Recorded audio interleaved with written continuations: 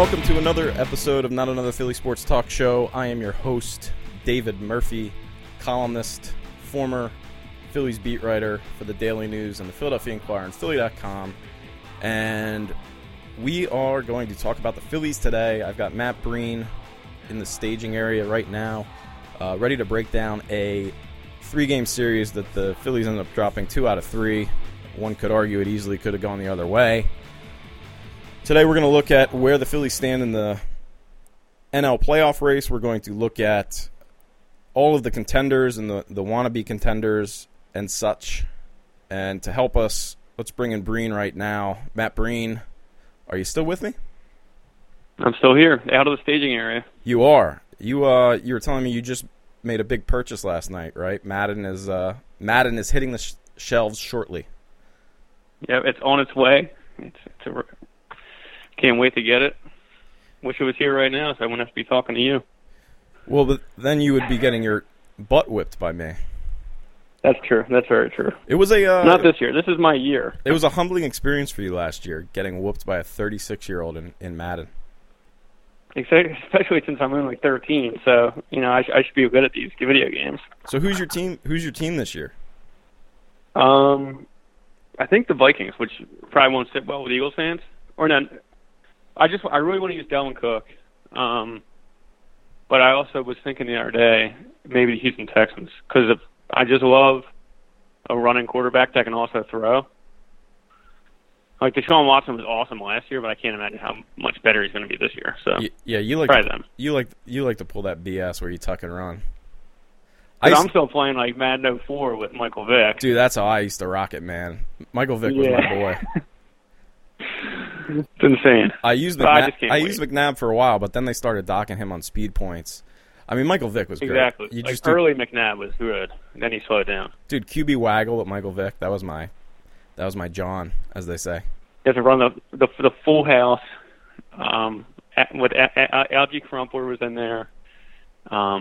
Fullback was this guy Lane. I don't remember who he was. Warg Dunn. I can remember the whole team from that Falcons just from playing that game. You can probably also remember 15 years ago. You can probably also remember the whole team from the Falcons from last year, because that was my squad that I used to. That was. I was me and Matty Ice, just a deadly combination. Forget Steve. Well, you play like you're like too real. You're like changing up all the formations and doing all this goofy stuff. You act like you're like Jim Johnson back there. Hey, what's the scoreboard say? Just play the game. What's the scoreboard say? Yeah, my game is right. My game is the win. My game is the win. You got to run the ball, control the clock, confuse them at the line of scrimmage. Dude, you got to get with the times, brother. You either want to win. It's a new year. We'll see. I want winners. I'm like Mike Singletary, except I don't drop my pants in the middle of the game. You can't win with them. All right, let's talk about football, because I suspect baseball. Or I'm sorry. Let's talk about baseball. America's pastime, as they call it. Some you might not know this, but some call it America's pastime. The Phillies have been quite adept at America's pastime this year. This past series against the Diamondbacks notwithstanding, they're coming off. We're recording this on a Thursday. They're coming off a vintage outing against a lefty, you could say, because Patrick Corbin did to this Phillies team what lefties of his ilk used to do to the Phillies back when they had Ryan Howard and Chase Utley and Raul Ibanez and all those lefty sluggers that couldn't hit a slider with their life. What did you take out of Wednesday's defeat at the hands of Sir Corbin? And do you think this changes your approximation of where they stand in regards to legitimate contention? Obviously, Patrick Corbin is, having a great year, and he's tough, and like you said, a lefty with a nice slider. And you don't see many lefties, in the game now. So when you do face a lefty, I think it's even tougher than it was 6 years ago, because you're not seeing that often, and when you do, it's even tougher. But for legitimate contention, I still think they're the favorites to win the NL East, but I don't know, if it's, are we talking like legitimate contention defined by, winning the World Series or, winning the pennant, but just in short term, like the immediacy to make the playoffs, I think they're still, which actually I think I changed my opinion since last week, but I still think they're the favorite to win the NL East. You know, it's interesting you bring that up about the left-handed pitching. The Phillies have faced just 26 left-handed starters this year. They are 14-12 against them, 50-38 against righties. And that's pretty much par for the... I don't know if I would say that. Their struggles have been particularly acute against lefties compared to the rest of the league. The Diamondbacks, 23-19 against lefties, 41-33 against righties. Are you sure it's a trend, or do you think it's just the Phillies can't hit lefties? I think they faced a really good lefty yesterday. You know, I don't think it's like a blanket statement that they just can't hit lefties. But well, I mean, they've got a 500 record against them versus 12 games over 500 against righties. So I don't know if it's but you're facing more righties, and you're facing more bad righties too. So like the numbers, I don't think are going to work out. I mean, just like if you just put them righty lefty split, isn't really a fair way to do it. No, I'm just comparing their performance against lefty starters compared with the rest of the league's performance against lefty starters compared to the performance against righty starters, and just eyeballing it. Yeah, they're a little worse. They're a little worse for the wear. I mean, it's a lineup that's made to hit right-handed hitters, so that's probably the problem. It's interesting though because their best hitter's a righty, and then they've got a bunch of switch hitters that I don't know. Well, here's the question: Who would you least like to face in the first round? Because right now we've got... Your options are... Right now we've got... Well, let me set it up here. We've got the Cubs and the Dodgers. At this point, I think the most likely scenario is the Diamondbacks or the Dodgers facing the Brewers or the Cubs in the play-in game. I mean, you can call it a wild card game if you want, but it is what it is. It's a play-in game. And I think... Is it in Dayton, Ohio? It is in Dayton, Ohio. That or Greensboro. That would be great, wouldn't it? It would be. They really should. They play in like a minor league baseball stadium or something. They absolutely should do that. They should play down at Tanny on 10th and Christian. Have Monet throw out the first pitch. Have Monet. Yeah, what is she up to these days? She was at the ballpark recently. They have like RBI kids since the pitchers don't shag batting practice anymore. They have RBI kids do it, and her and a couple other kids from that team did it the other day. Well, they're not really kids. Is she still in high school? Yeah, they're still in high school. It's only been 4 years, so they're like juniors in high school, I think now. Good. I'm not as old as I think. It's not. They're not at the where are they now piece yet. That is like probably 2 years away. We will be all over that. I actually would be interested. I'm just curious to see what college or what those kids end up doing. All right, that was a cool. I got to cover it. It was fun. So right now. But anyway, move along. Right now, I mean, the dream scenario I think would be the Cubs and the Dodgers having to face each other in the first round, and then the winner of that game playing the D-backs in the second round, and the Phillies then facing your NL Central champion Milwaukee Brewers in the first round.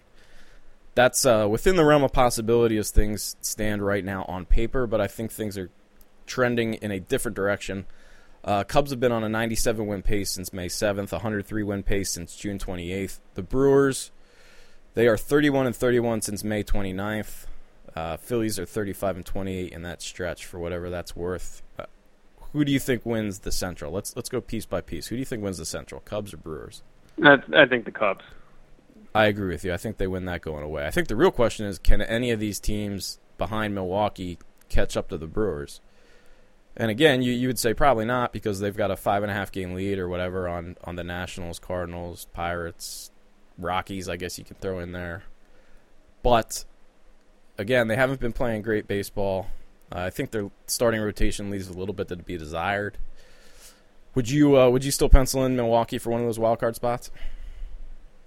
Yeah, probably. Especially like just looking at it now, it's Milwaukee and how about Atlanta's in the wild card right now, which I didn't know about till this morning. Yeah, Atlanta right now with the Dodgers. Yeah, fading away. Atlanta right now is 62-49. I guess the real question is whether any of those teams can catch the Braves for that second wild card spot. That's probably a little bit. Yeah, which I think definitely. Like you have the Dodgers, the Rockies they're gonna play each other too. But I think that second wild card is probably like I think we talked about this on the last show that I don't think it's coming from the East. But it could. I mean, if the Braves have it right now, so. All right, so I think the second wild card is the second place team in the West. All right, so when it's all said and done. I'm filling out your bracket here, and you've got Milwaukee as one of the wild cards penciled in. The big question, I mean, to me, the two teams to watch down the stretch, and it's going to be fascinating, are the Diamondbacks and the Dodgers.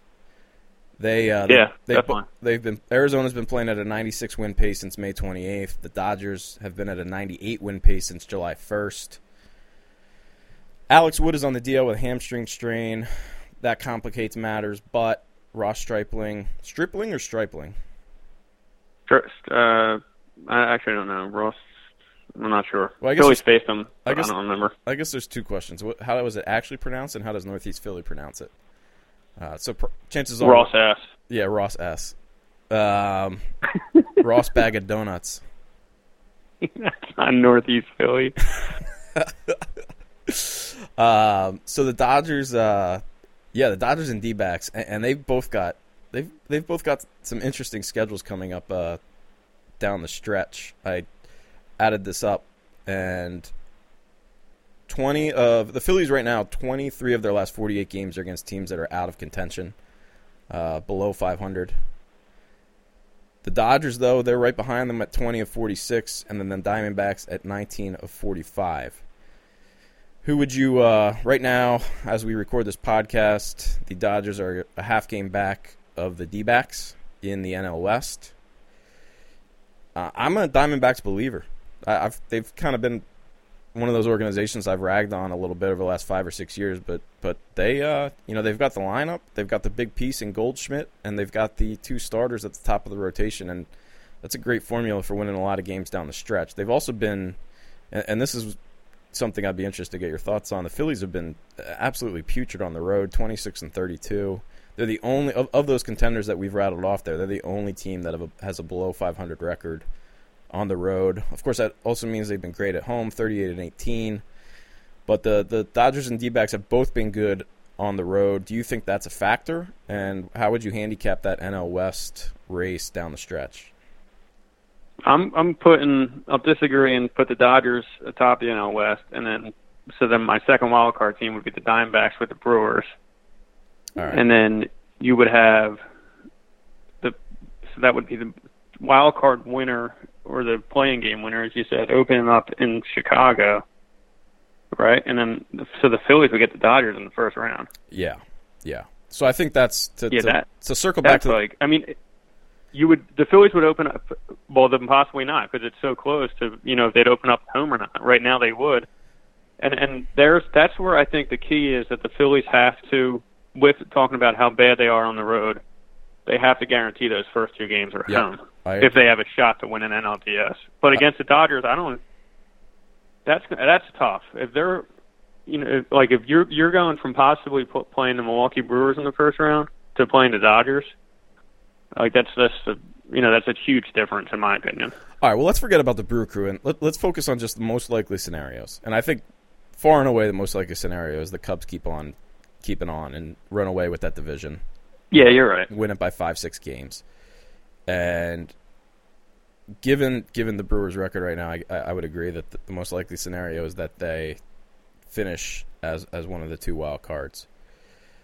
So, like you said, the question essentially comes down to, and I'm also projecting the Cubs to finish with the best record in the National League. I think there's nothing as of late that has indicated that will not be the case. So the question then that I initially asked and we should circle back to is who would you least like to face, the Diamondbacks or the Dodgers in the first round? Where are the first two games at? Ooh, that's a good question. I don't know. See, this is going to be. I think if you're playing the Diamondbacks, I would probably rather play the Diamondbacks. But if you're going out there and you're facing, the pitchers you face this week, Greinke and what's his name? Who that pitcher? What's the left-hander's name? Corbin. Why am I blanking out? Yeah, Patrick Corbin. If you're facing Corbin and Greinke, I think you're going out there to face them two, you're in trouble. But if you're coming here, maybe that kind of swings it a little bit. That if you're getting Corbin and Greinke at Citizens Bank Park, I mean, maybe that helps. I think it's tough, but I'd rather not face Manny Machado in the playoffs, and I'd rather go against the Diamondbacks. Yeah, I mean, I think the obvious answer is the Dodgers, and not just because. So I think there's an argument you could make that it's a push between Kershaw and whoever the Game 2 starter would be for the Dodgers versus Greinke and Corbin. But where it's not a push is Games 3 and 4. And I think that's where the Dodgers really kind of separate themselves from maybe even the Cubs. I mean, you've got, assuming, even if Alex Wood is not healthy, I mean, the Dodgers essentially have 3 Game 2 quality starters that will be starting in Game 3 and 4. I mean, Kenton Maeda this season has been great. 3.73 ERA, not great, but a 3.19 FIP, courtesy of a great strikeout rate, 10.7 Ks per 9. You've got Rich Hill, who's got the experience, I mean, they're all pretty much either on Jake Arrieta's level or pitching better than him this year. And then you've also there's these guys like you're facing guys that have been in the playoffs before, and right. Rich Hill's tough left-hander. Kenton Maeda's been there. Like, I mean, it's not. And then you've got they're not worrying about how the Phillies are worrying about how are they going to even find a Game 3 pitcher right now. And then you've got Stripling and Walker Buehler who may be pitching as well as any of them as of right now. So, I think it's Stripling. I'm going to call him Stripling. All right, I'm going to go Stripling. I think I'm right. All right, cool. So I mean, they're going to have a situation where their number 5 starter is going to be coming out of the bullpen, and he's going to be a force to be reckoned with. If you were the Phillies, how many starters do you have in the NLDS? So how does it set up? Does it go Games 1 and 2 off day, Games 3 and 4 off day? Because it gets a little funky quick on one of the.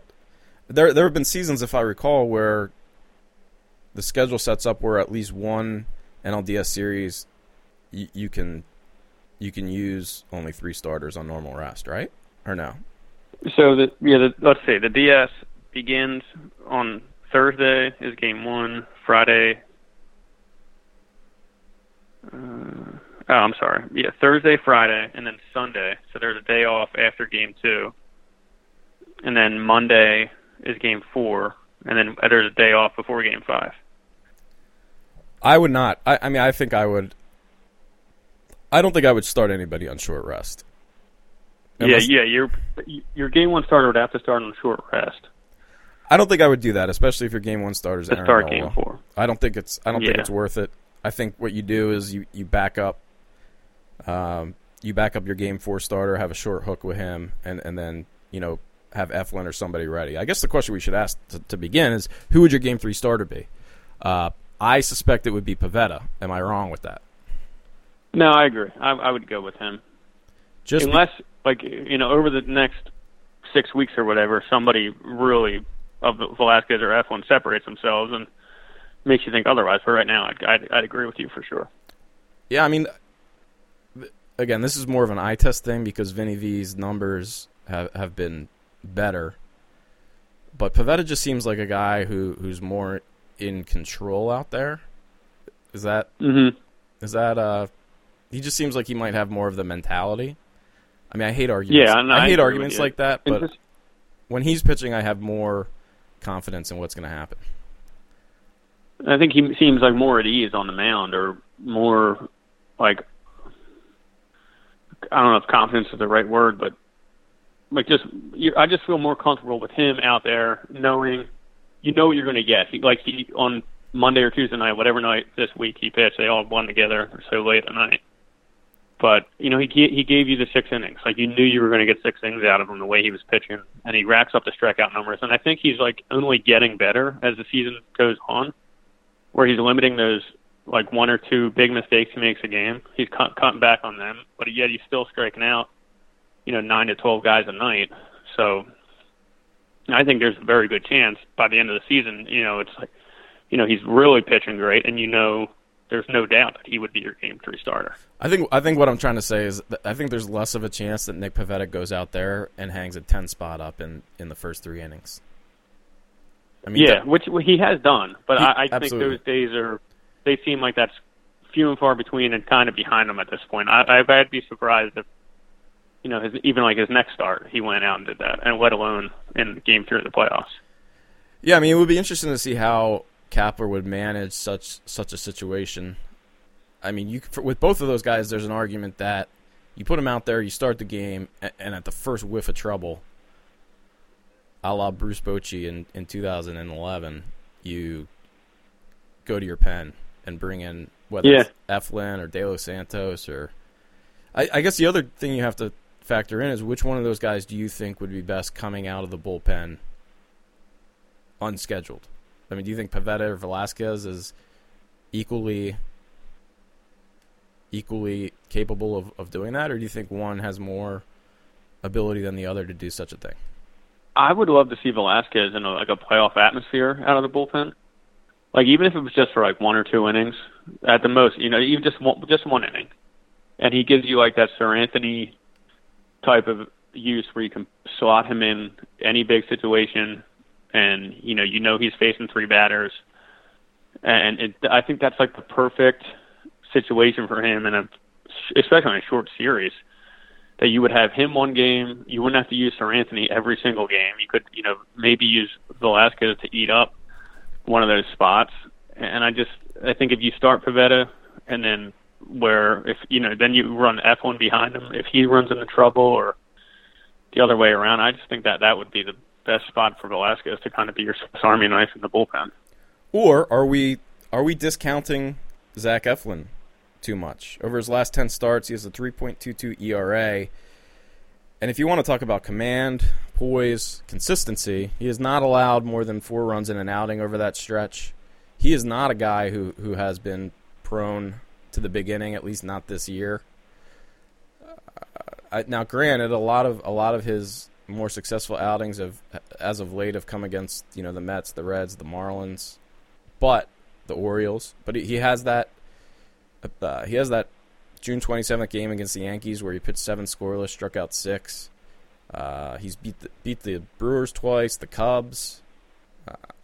I mean, what do you think? Is there an argument that he's your Game 3 starter? You back him up with either Pivetta or Velasquez, and then put the other one in the pen or put the other one on the mound for Game 4? Go. Yeah, I think it definitely it's not out of the question that Zach Eflin would be your Game 3 starter. It's just that as of right now, I would go Nick Pivetta, but that could change in 6 or 7 weeks, however many weeks there are left till the end of September. And I'm not saying it's out of the question that you ask me 6 weeks from now and it's a slam dunk that it's Zach Eflin.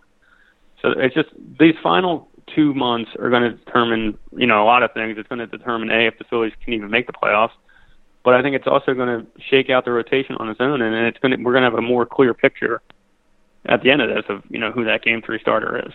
Patrick Corbin, by the way, I should have mentioned this. I've written about this a little bit. He's going to be a free agent this season. What did you think out of him? Do you think he might be a target for the Phillies? He would definitely be a nice target, but I'm just trying to if you follow what the Phillies have said about starting pitchers and on free agency, and especially in the trade market this summer, where they didn't want to trade for a starting pitcher, and they also have said they don't want to buy their pitchers. Andy McPhail said you grow your pitchers and you buy your hitters. So that makes me wonder if they would actually go after a free agent pitcher. But if the money is spent, if it's failed to be spent on Manny Machado or Bryce Harper this winter, then I think you're going to have to spend it somewhere, obviously. Right. And maybe you do go get a frontline starter. But I don't think there's they have good pitchers in AAA, but they don't have guys that are like that. You are wow. I can't believe they signed Patrick Corbin, and now Cole Irvin or Enyel De Los Santos doesn't have a spot in the rotation. Or I just think it wouldn't hurt to sign a guy like that. But if you're signing a starting pitcher to a 6 or 7 year deal, those days are over. I mean, that's the kind of stuff they want to avoid. But also, the market last year probably adjusted itself that I don't think starting pitchers are going to get 6 or 7 year deals this year. Yeah, so it's going to be interesting to see how the market kind of responds to what happened last winter.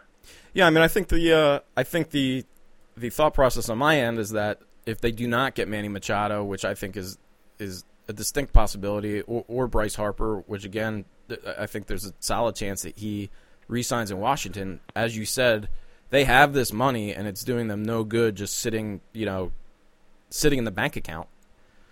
They're going to have to spend it somewhere, and it might not be Plan A, but if they strike out on Machado and Harper, maybe a pitcher is where you want to overpay a little bit. I don't know. The other guy on the Diamondbacks who will be a free agent is A.J. Pollock. But again, outfielder, A.J. Pollock, 889 OPS this year, 15 home runs. Center fielder, and then maybe that frees you up to trade one of those outfielders for starting pitching. I just think that what we've seen is that they do need to address starting pitching at some point, because we should not be having this conversation about who your Game 3 starter is. That being said, Corbin, who could very well head up the class this year, free agent class this year, if Clayton Kershaw ends up re-upping with the Dodgers or does not opt out. I'm a Corbin fan. I remember watching him go toe-to-toe with Cole Hamels in 2013 in his second year in the majors and being very impressed. He shut down the Phillies, although that Phillies lineup was not necessarily murderer's row. That being said, he's a different pitcher from what I remember after having watched him yesterday against the Phillies. He used to rely on his fastball a lot more. He used to have a lot more bite on his fastball. And if you look at the numbers, that fastball, his velo on his fastball is down a couple ticks this year. He was sitting at 92 when I saw him. And even last year I think he was sitting at 92. And yesterday he was anywhere between 89 and 91, topping out at 92, 93 on occasion. And if you look at his breakdown, he's pretty much been the pitcher that he was yesterday, relying very heavily on that slider, throwing it 40% of the time. He's thrown his fastball less than 50% of the time. Back in 2013, he was 68% fastball. So maybe that's a cause for concern. That being said, you could argue he's also the kind of guy who ages well, hits his spots with his fastball, has that off-speed pitch. He's not a frontline starter like I might have projected him 5 years ago. I think in a playoff rotation, he's in a perfect world your number 4 starter, could easily get by as a number 3 starter. But I think this is the kind of calculus the Phillies are going to have to do this offseason if, again, their plan A does not come through and they don't end up adding that big bat to anchor the lineup. Know what I'm saying? Yeah, I totally agree. And I think, just like thinking out loud, I think your number 3 or 4 starter would be Sixto Sanchez if he didn't get hurt, which is like crazy to think. But I envisioned last year, if the Phillies were in a race last year, I think they would have been tempted to put him in the bullpen in September. And this year, if he didn't get hurt and the Phillies are in the race, and say he's right now he's at Reading by now if he's not hurt, possibly, you're bumping him to AAA this month if he's not hurt right now. Yeah, and I think there's a chance that he's, and which is just in an alternate universe that would be pretty crazy if Sixto was, possibly pitching the playoff game right now. Yeah, and in an alternate universe, Abraham Lincoln would have had a nice after-play drink, but that's true. You just made me think of that when you were talking. That's all. I got you. I see where you're coming from. There are parallel universes. So that is the one. Well, no, there's a couple guys in the mind. That's like looking forward. Sixto Sanchez is in your playoff rotation eventually. So it's like at least like you're not. Maybe this time next year, if the Phillies are in the race again, I don't think we're having the same conversation. I think there's better options. Yeah, but Sixto going to be back next year? Defined option, unless he has Tommy John. But I don't think that's. The Phillies are confident he's going to be pitching in the end of this month. Oh, really? I did not realize that. Yeah. So Sixto Sanchez will be pitching at the end of this month in Clearwater? According to the Phillies.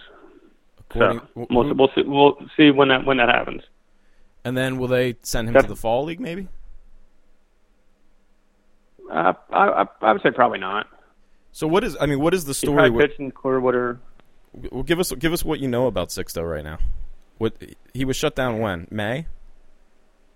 Yeah, it was early, and he hasn't pitched since. And the company line, they're just being ultra cautious, but they don't think surgery is in the future? And I think that they don't have a reason to, to be super, not cautious with them, or kind of no reason to push him too hard. Well, I guess the argument would be the reason would be to find out if he's going to need Tommy John and get it over with, if that's going to be the case. Yeah, but I don't think that's going to be the case. So No. if he comes back in August, he makes a couple starts, and then Clearwater makes the playoffs, so then he'll have a chance to pitch in the playoffs with them. He's been on the DL since June. And then what's Adonis With an Medina's elbow. situation? Let me see. He did not get traded for Manny Machado. That's the latest situation. News alert. And he pitched 2 innings on the other day. He's fine. He's healthy. He's not. But I was talking about more in terms of next year. Is he a guy who the organization thinks could be a factor in the second half of next year? Yeah, because he's a Clearwater, so he opens up in Reading. Once you're at Reading, you're really right there. So if he has a great start at Reading, pushes to AAA, then you're talking about him for the second half of next season. So those are the 2 guys at the top that we're not even at the top yet, but in the system that I can envision being in the conversation at this time next year for 3 or 4 starters. Yeah, Medina's not necessarily young. He's going to be 22 next year. He's a couple of years older than Sixto, right? Yeah. And he'll have to be on the. Is he on the 40-man, or will he have to be after this year? He will have to be. Yeah, if he's not on the 40-man right now, he'll definitely have to be after this year. Yeah. And at that point, who knows? What's the since we're on this topic? What about Aniel? What's the thought of what he will contribute down the stretch, if anything? Is he just going to be on the shuttle whenever they need an arm, or is there a chance that he sticks?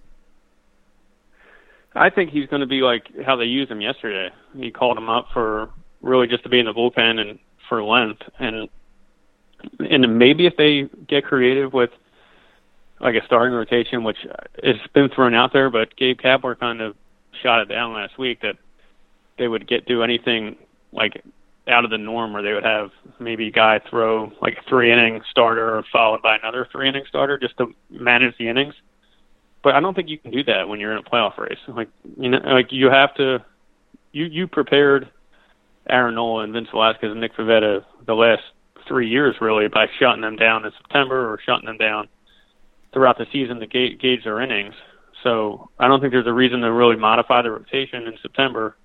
And that's the only chance that De Los Santos would pitch is if you modify the rotation. Where I think if he'll be on the team in September when rosters expand, obviously, and if he's there to give you be a long man or maybe something a little bit more than that out of the bullpen, that's about the only role. But then on a playoff roster, he could come in handy when you're talking about really having to use that modified rotation for game 3 and 4 and being cautious with guys. And maybe it's not even like Vince Velasquez and Nick Pivetta get pulled at the first sign of trouble. Maybe you just set, they're going to go twice through the order, and that's it. And then we're going to bring in De Los Santos, or then we're going to bring in Zach Eflin. So what do you think of the hubbub about Gabe Kapler's decision making a couple nights ago in that extra innings game? Fair? It's fair to criticize him for sure, but I think the thought process, because it goes either way. It's one of those things where then a fly ball is hit to left field that's not tracked down by Rhys Hoskins. Tell us what we're talking about. Walk me through that. So Rhys Hoskins and Asdrubal Cabrera were both subbed out in after the 8th inning for Roman Quinn and Scott at a shortstop. And obviously defensive replacements. So you took your best two bats out of the lineup for the when you needed them when game went 14 innings. And I agree that you shouldn't be subbing Rhys Hoskins out. It's just like I think you have to live with him. Like he's your best hitter, and he's not a good defender. But I think you have to kind of go down with him. You weren't up 20 runs, you were up 2, which still is usually a safe lead with Sir Anthony. But I don't like.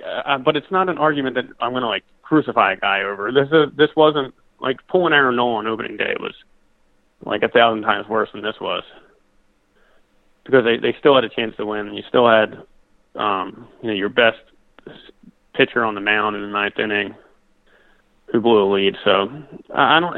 It's tough, but I think he learned. He's learned from mistakes in the past, and Gabe's shown an ability to adapt, which I think is probably his best characteristic. That he can adapt when he messes up, and he can admit it, even if he's doesn't publicly come out and admit it. I think he internally files it away, and I think you won't see a double defensive replacement in the 9th inning with on the road and with a slim lead.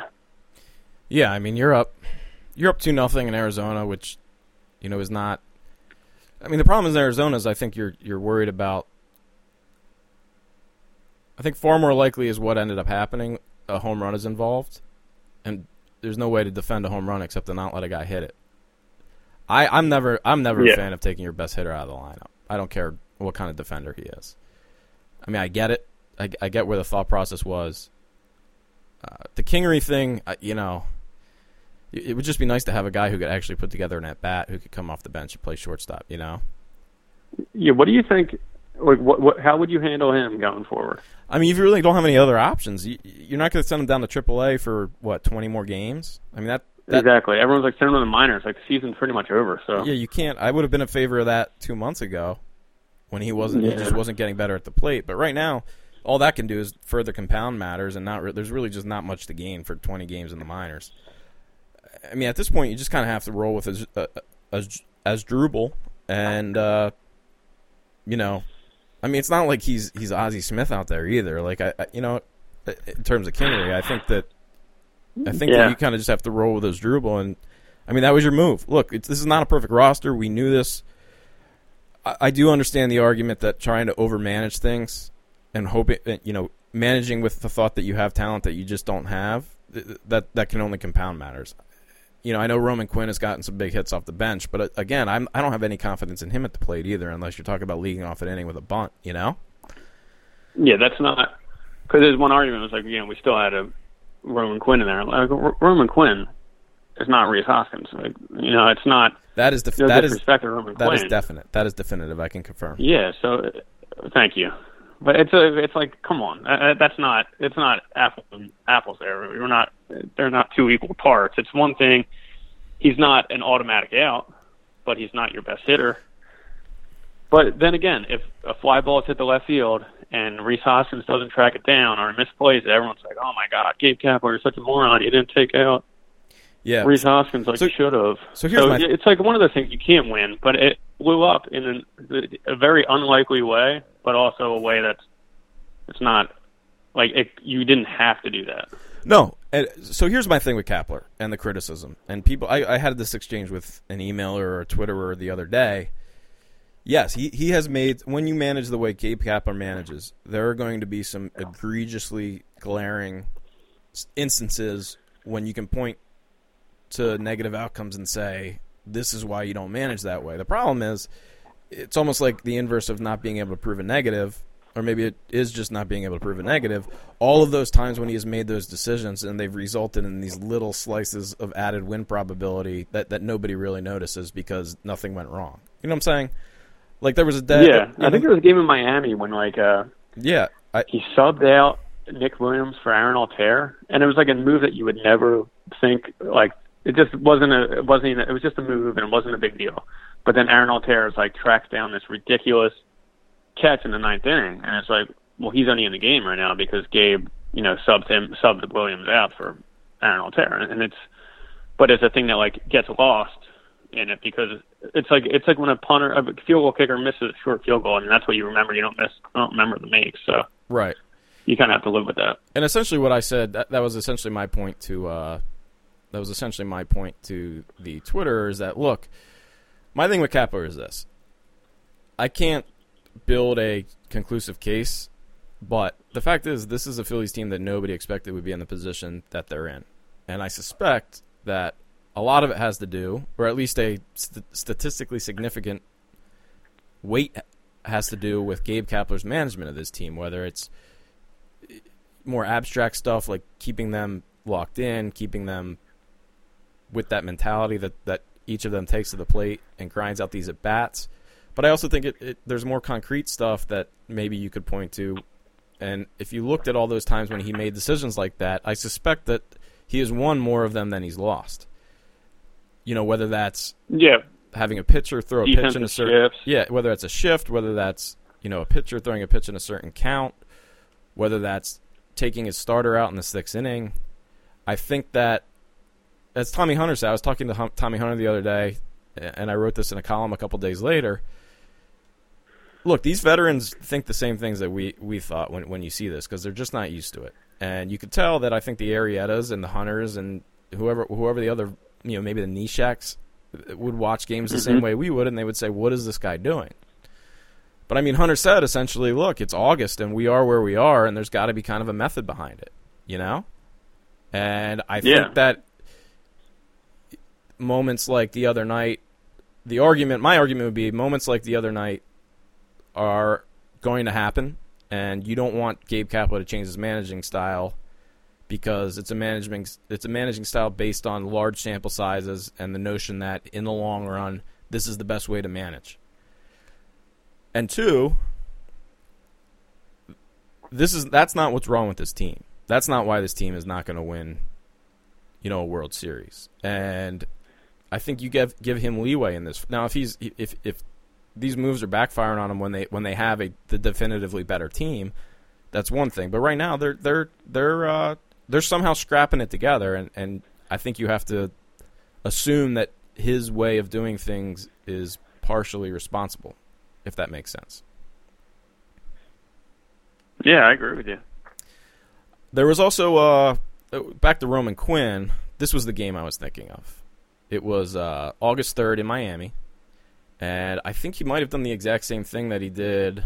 I don't think he took Rhys Hoskins out, but he might have taken Nick Williams out. And he pinched hit for Vince Velasquez with Roman Quinn in the 8th, and then he doubled. Wait, August 3rd in Miami? I'm sorry, August 3rd against what am I looking? Yeah, August 3rd in Miami. No, at Citizens Bank Park against Miami. Home. Okay, yeah, that was not Miami on August 3rd. It was the 8th inning, and Roman Quinn pinch hit for Asdrubal Cabrera. That's what happened, and he ended up. What did he end up doing? A big double. Yeah, he hit a big double. Yeah, and I remember before when they pinch hit for. Wait, what actually ended up happening here? I'm looking at the game log right now. Do you remember it off the top of your head? I know Quinn came in and hit a big double to stretched out, like it was a single stretch to a double, wasn't it? Oh, here we go. It was in the 8th inning, bottom of the 8th. Roman Quinn had replaced Asdrubal Cabrera in left field after Cabrera had pinch hit. And then Roman Quinn came in and hit a 2-run double that gave the Phillies a 5-1 lead. 5-1 lead. And I was at that game. I think that's why I remember. Oh, maybe I wasn't at that game. Whatever the case, I remember thinking before that at bat, before he switched Roman Quinn in, why is Roman Quinn in this game? You know, you're taking out a veteran hitter, putting Roman Quinn in, but you know, it's moments like that where you know, you don't remember. And frankly, Roman Quinn have a double the other night.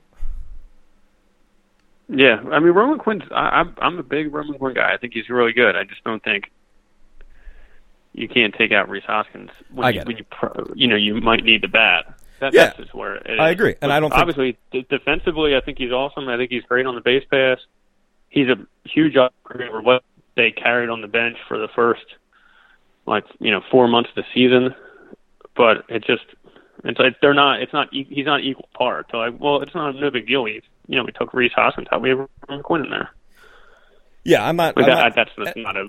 And by no means am I suggesting that Gabe Kapler is immune to criticism. And I think that in that instance, I certainly would have left Rhys Hoskins in the ball game, and I would have said that at the time. That being said, I just think that the totality, you win some, you lose some, and I don't think it's anything to tar and feather the guy over, given the way this season has gone.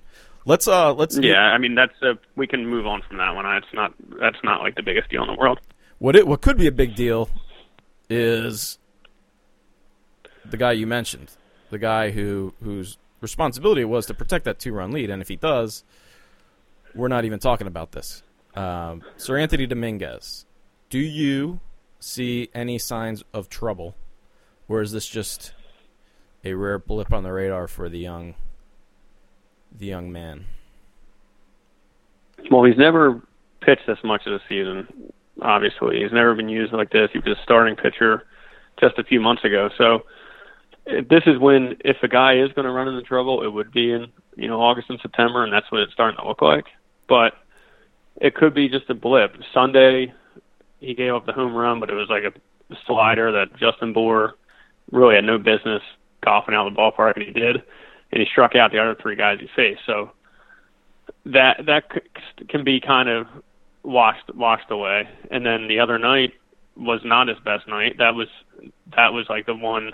That was the big night that you thought maybe that this guy might be in trouble. But they're off today. They're playing the Padres this weekend.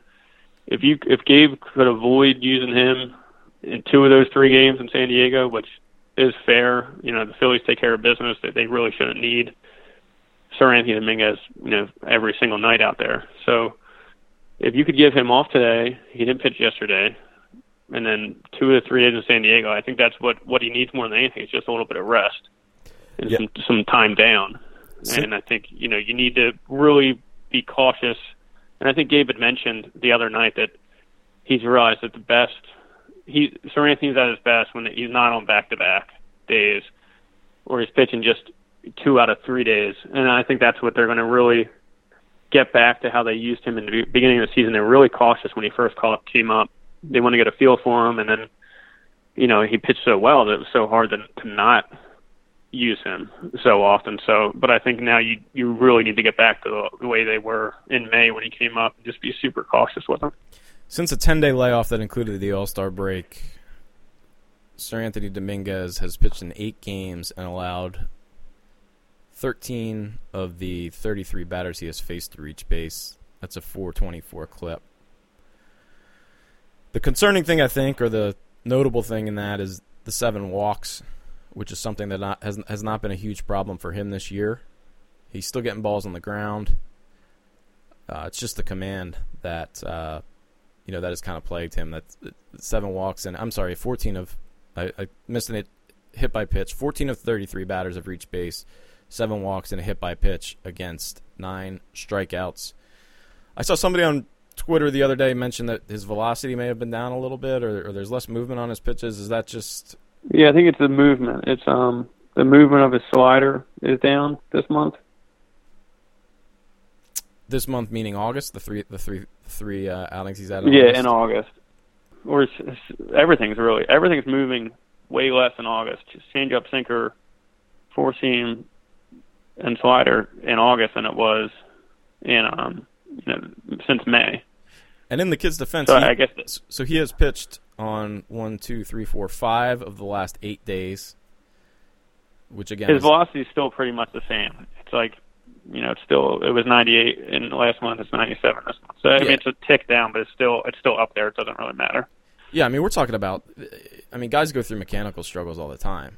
They just get hidden because they've got other guys who can pick them up in the bullpen, and that just hasn't always been the case this year. I mean, the crazy thing about Dominguez is he's been there, K-Rod, essentially back from his heyday in the Angels organization. They've kind of been calling on him as their ultimate weapon out of the pen. But as you said, on back-to-back days this season, He has a 9.82 ERA. He's pitched 9 times on back-to-back days. 9.82 ERA, 11 strikeouts against 8 walks, with 18 of 40 batters. So on back-to-back days, nearly 50% of the batters he faces have reached base, 8 of them scoring for a 9.82 ERA. On one day of rest, he's been fine. 1.20 ERA, has not allowed an earned run on 0 days of rest. So when he's not pitching on back-to-back days, he has held opposing batters to 3 earned runs in 29 and 2/3 innings. Actually, more than that. 3 earned runs in 32 innings, not on back-to-back, versus 8 earned runs in 7 1/3 innings on back-to-back. I mean, is that enough of a sample size to say he should not be pitching on back-to-back days? Yeah, or not that if you can avoid it, avoid it. And I think you can avoid it now with the way Tommy Hunter's pitching and the way Pat Neshek's pitching. And the interesting thing that, Neshek also needs to be managed the right way. Doesn't like to pitch back-to-back or, really likes to pitch in a certain inning. So if you have 2 guys that you need to watch, you pitch them on alternate days, and then, you never use Sir Anthony and Pat Neshek on the same day. So I think it kind of works out itself. And then you have Tommy Hunter that's effective. Adubray Ramos in AAA right now, but was effective and will probably be back up, once the 10 days are up. So you have him. Garcia's been okay. Victor Arano has been really good. So I think you have other options than you really just had Sir Anthony for a long stretch, because Tommy Hunter was not what he is right now, and Pat Neshek was on the DL. So I think that they're set up more in the final weeks of the season to lay off Sir Anthony a little bit and to maximize his performance when you do actually use him. Are we expecting Hector Neris back anytime soon? In 18 games at AAA, he has allowed 3 runs in 17 and 2/3 innings, 28 strikeouts, 7 walks. I mean, the walks are still up a little bit, but what? Yeah, he's what pitching well. What are you hearing on that end? I don't. So he's on the 40-man roster, obviously, so he'll be up in September, I'm sure. But I don't think there's any reason to have confidence in him, especially when it's one thing to pitch good in AAA, and it's one thing to pitch good last year when the games didn't mean anything. But this year, I think he showed that he couldn't handle, or he at least failed in big spots and big pressure when the game started to mean something. And would you feel comfortable throwing him out there in a pennant race when in August and September you need big outs and here comes Hector Neris? I think it's, he was really good first stretch last year. He's pitching really good in AAA, but I don't think you're not desperate right now in the bullpen to use him. I think you have enough guys that have proven this season they can pitch in the majors, and I would carry Hector Neris back there just in case you needed a guy in the bullpen. But I don't think you're going to count on him for meaningful innings down the stretch. No, like you said, they have no clear need for a righty right now, given the way Tommy Hunter has pitched as of late. Victor Arano has been spectacular this season. Luis Garcia has been spectacular this season. I agree with you, but it helps to have that arm back there. Yeah, it would be a nice insurance policy just so you use Victor Arano the last 2 nights, and he's gassed. So tonight, all right, well, we're up 3-1. It's a close game, but not a super close game. So we'll use Hector Neris to see if he can get us out of it. So it's a good option to have, but I wouldn't be surprised if he came back and he's still toast. To tie things up here, what is going to come? And the Phillies cannot afford to throw games away down the stretch against teams that they should be beating. 23 of their last 48 are against teams that are under 500. That is by far the best among the remaining contenders. Dodgers have 20 of 46. Milwaukee only 15 of 44. Diamondbacks 19 of 45. Cubs 15 of 48. Braves 16 of 50. And then on down the list. That's going to be is that going to be